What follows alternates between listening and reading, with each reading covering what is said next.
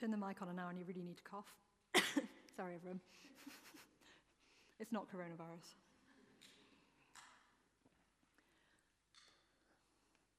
Okay, so our tough topic title tonight, it's a tongue twister for you, enjoy that. Tough topic title tonight is divorce a sin? So it's a difficult topic, it's been difficult to prepare. Sometimes we come to church and the message is like cakes and flowers and pies, and it's really lovely. And sometimes we come to church and it's a cauliflower. And today it's a cauliflower message. I think that a lot of the tough topics are cauliflower messages, but cauliflower is really good for you. So hopefully this is good for you too. So I want to be really honest with you from the outset. I've been divorced. I don't know how many of you know that. It's not exactly something that I shout about from the rooftops. It wasn't exactly a highlight of my life. I'll spare you the gory details, but it wasn't my plan to be a divorcee single mum at 23, and I'm certainly sure that it wasn't God's intent either. So let's think about what God has to say to us. We're really lucky, actually, with this topic. Sometimes when we look at the tough topics, it's really hard to find a Bible verse or a Bible passage that relates to it, because some of these tough topics just didn't seem to exist when it was at Jesus' time. But for us today, we're lucky. The Bible talks about divorce, so we can easily find it. It's often headed divorce. It's really easy. So we're going to look at Matthew 5, which I'm sure some of you will have guessed we were going to. It's a Sermon on the Mount. It's where Jesus is really putting in perspective what Christianity looks like in real time for their culture. He's trying to close the gap between what they think culturally and what he thinks for the kingdom of God. And I think that gap still needs closing for us today. So we're going to start in verse 31 of chapter 5, and then I'm actually going to jump straight on to Matthew chapter 19, because the Pharisees come for like a little follow-up question, and Jesus has a little follow-up answer, and it kind of slots together. So I'll start with Matthew 5, verse 31. It says, "It has been said, anyone who divorces his wife must give her a certificate of divorce. But I tell you that anyone who divorces his wife except for sexual immorality makes her the victim of adultery. And anyone who marries a divorced woman commits adultery." And now in chapter 19, it's quite long, but I want us to get it all, so bear with me. "When Jesus had finished saying these things, he left Galilee and went into the region of Judea to the other side of the Jordan. Large crowds followed him, and he healed them there. Some Pharisees came to him to test him. They asked him, 'Is it lawful for a man to divorce his wife for any and every reason?' 'Haven't you read,' he replied, 'that at the beginning the Creator made them male and female and said, for this reason a man will leave his father and mother and be united to his wife, and the two will become one flesh. So they are no longer two, but one flesh. Therefore what God has joined together, let no one separate.' 'Why then,' they asked, 'did Moses command that a man give his wife a certificate of divorce and send her away?' Jesus replied, 'Moses permitted you to divorce your wives because your hearts were hard, but it was not this way from the beginning. I tell you that anyone who divorces his wife except for sexual immorality and marries another woman commits adultery.' The disciples said to him, 'If this is the situation between a husband and a wife, it is better not to marry.'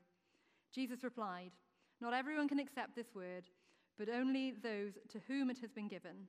For there are eunuchs who were born that way, and there are eunuchs who have been made eunuchs by others, and there are those who chose to live like eunuchs for the sake of the kingdom of heaven. The one who can accept this should accept it.'" So Jesus is speaking to them, and there's one thing he really wants to get across. There's this fundamental truth that he needs them to know, and that is that marriage is God's idea. I'll say it again, marriage is God's idea. He's the creator, and since he's the creator, and since it's his idea, he gets to establish the terms and the rules by which it's lived out. He casts the vision, and he knows what it looks like. So as the Pharisees try to bring him into a conversation about how to get someone divorced, and how to deal with the messy reality that human beings get themselves into, he says, yeah, that's all well and good, but let me take you back to the beginning. Let me show you God's intent at the beginning, because it looked like this.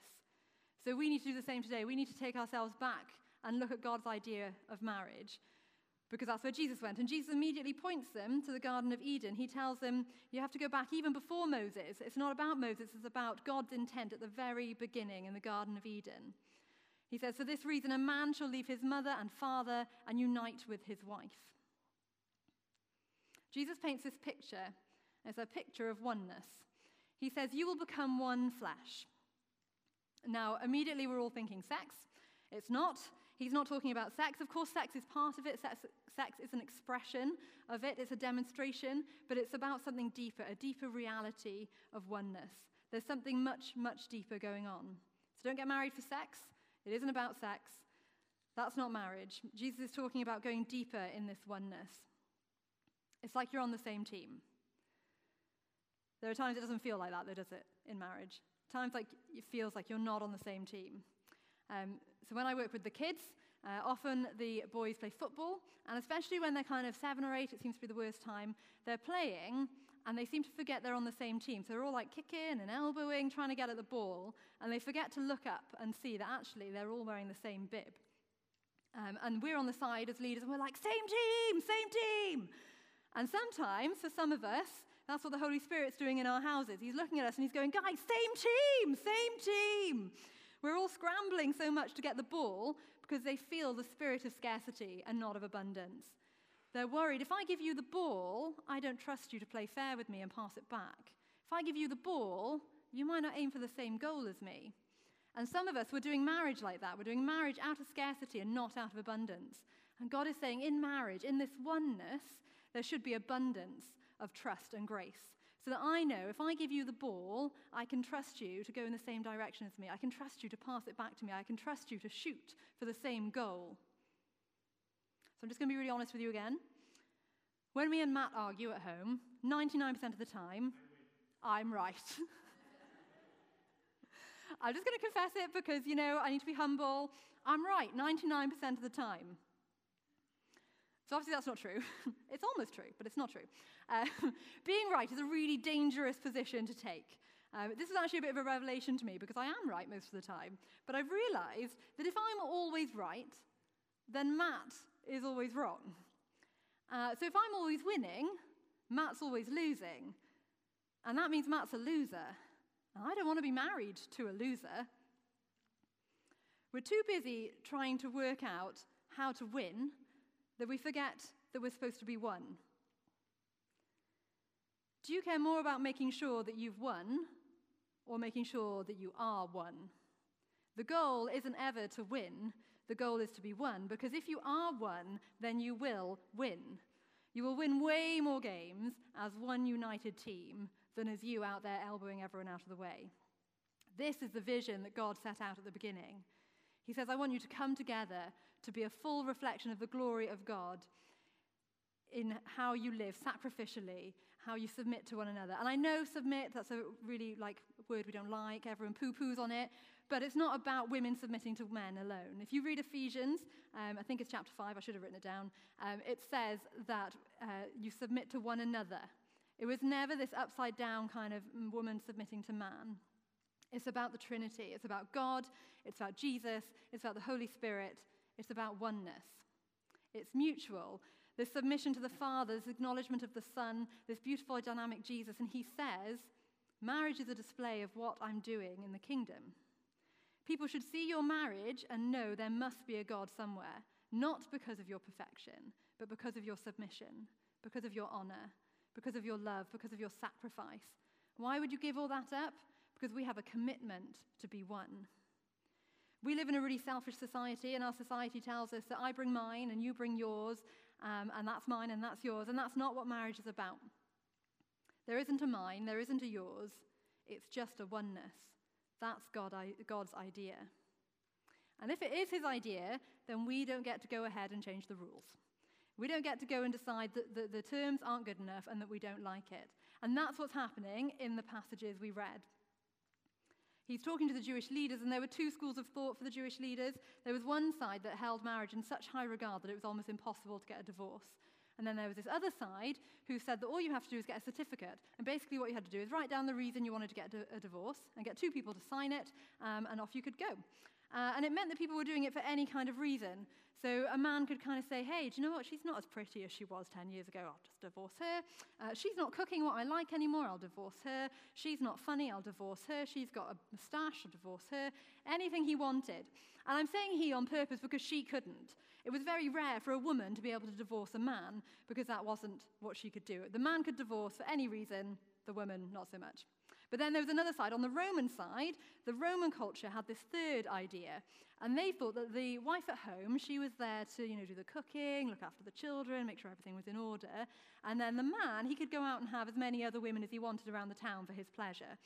So it was really common for this man to have his wife at home, but then also all these other wives. And he didn't have to divorce any of them because this was the wife and these were the other women.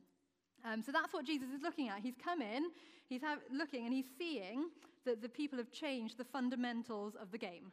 They've changed the rules. What they did with marriage is they saw God's standard and they thought, I don't think I can reach that. So they started to lower it. They started saying, let's lower the standard, let's lower the commitment, let's change the rules a little bit. You can't change the rules with marriage. You can't come up with your own version because it's more comfortable for you. You can't do with it what you want and expect it to work. It's huge in our culture at the moment because everyone thinks that you can do what you want. Everyone's got their own version, their own idea. They've redefined the terms to make it fit them. See, so I could take that football and I could pick it up and I could bounce the football and I could pop it in the hoop and I could say, well, this is how we're going to play now. But that's not football. That's basketball. I'm not good at that either. Or for example, in my car outside, I've got this little black book in the glove compartment, and it tells me all the important things I need to know about my car, like the tire pressure and the fuel and what the little lights on the dashboard mean. But I can do what I want with the car, can't I? I could put as much tire pressure as I want in the car. I can fill it up with diesel instead of petrol if I want to. I can do it, but it's not going to work. It's not designed that way. So don't be surprised when our prison population explodes because of fatherlessness, because we've tried to do marriage our way.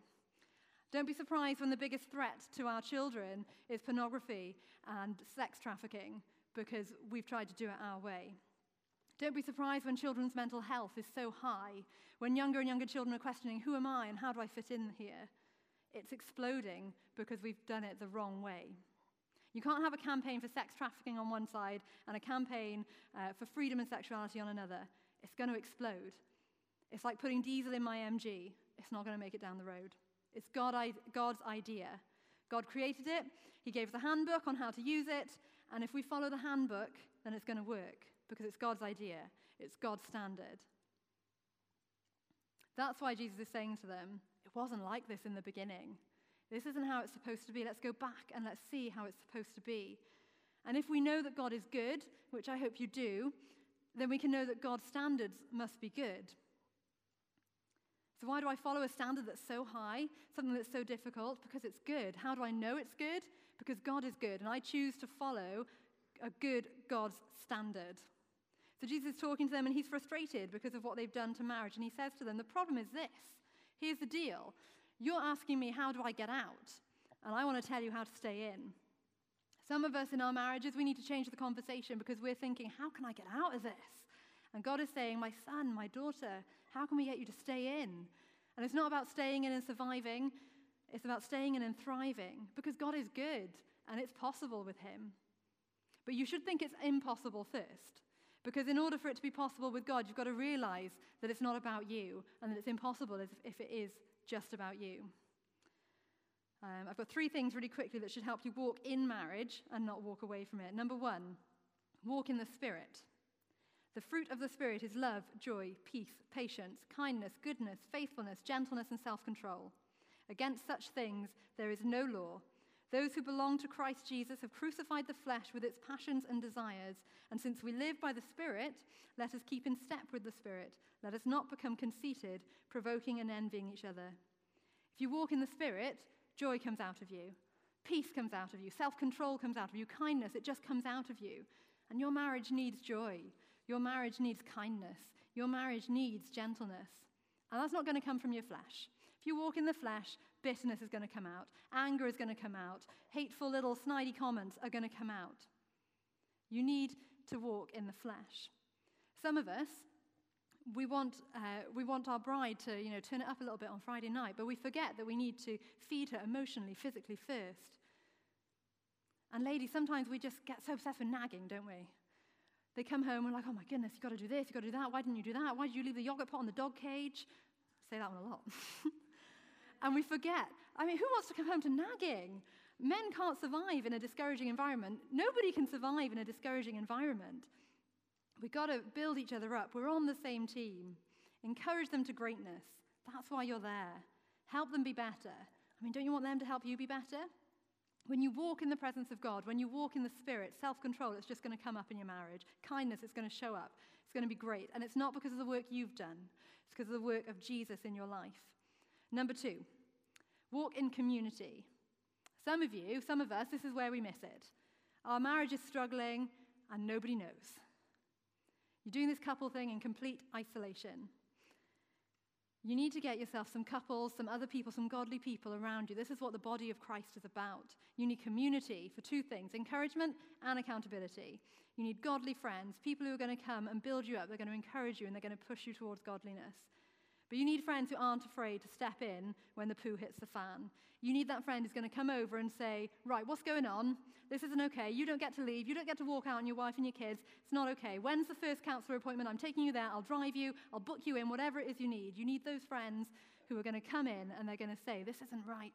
Let me help you. Let me push you forward. 3rd one, walk in counsel. It's amazing to me how many people I meet and they won't go to a counselor.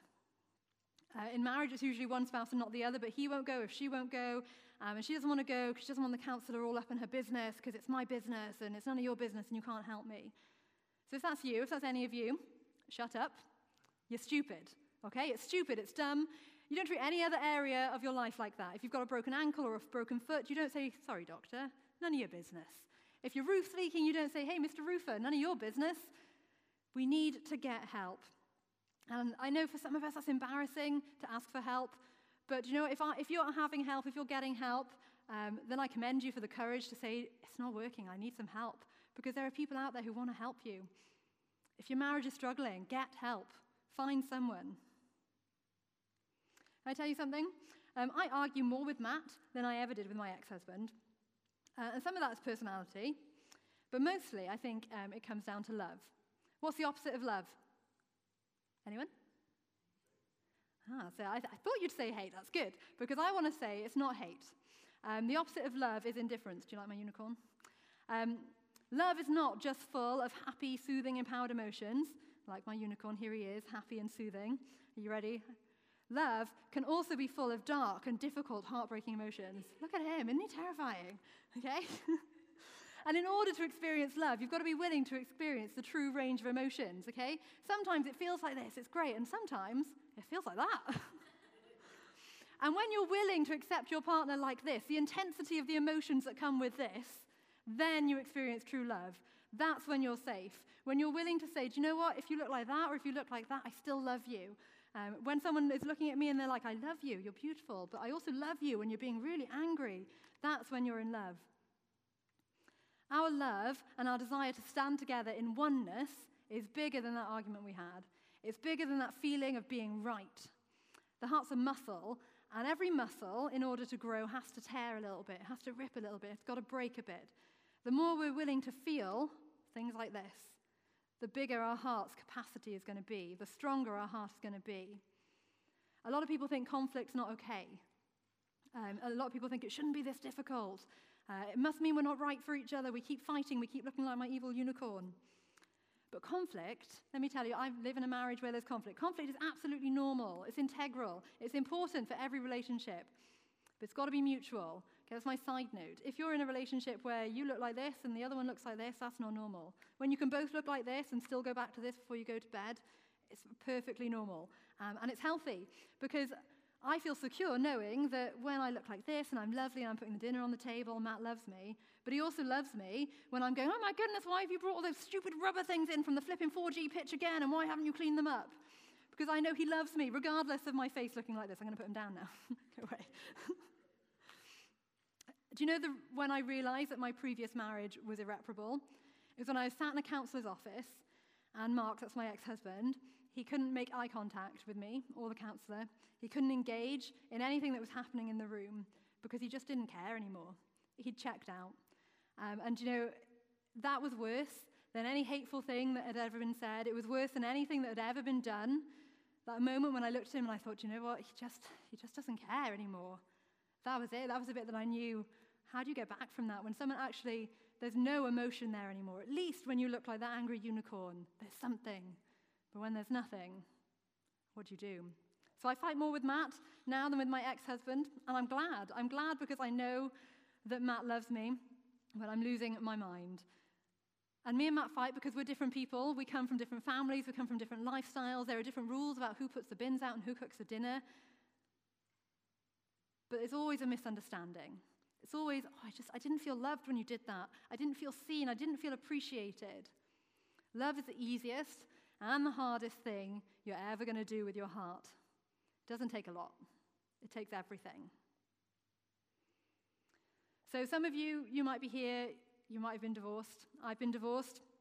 Some of you maybe are on the verge of getting a divorce.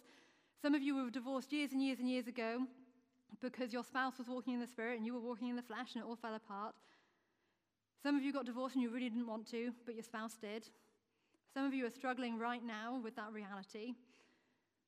And some of you got your divorce, you got remarried, but you still carry that stain, that shame of divorce because you read passages like we've read, or maybe you hear speakers or on YouTube or something of people saying, because of your failure in marriage, you're disqualified.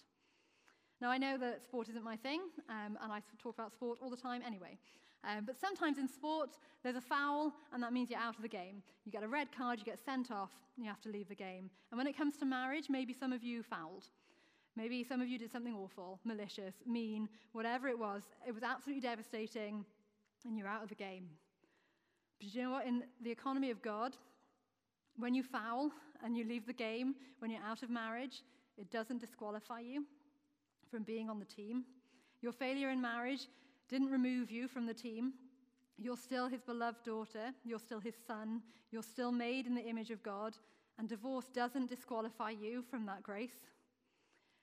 And some of you continue to walk in that guilt and that shame, and you think you're not welcome by the grace of God. You think the blood of Jesus, for some reason, doesn't work for divorce. You keep walking in something that he died to wash away. That stain of guilt and shame. Don't let Satan hold you hostage to your failures. If you're here and the enemy is trying to remind you of your stain, let me tell you, it's been washed away. Who the Son sets free is free indeed. But for some of you, it wasn't your fault. Someone else fouled you, took you out the game, and you're injured, and you're hurting, and you're scared to get back in. I feel you, okay? I feel you.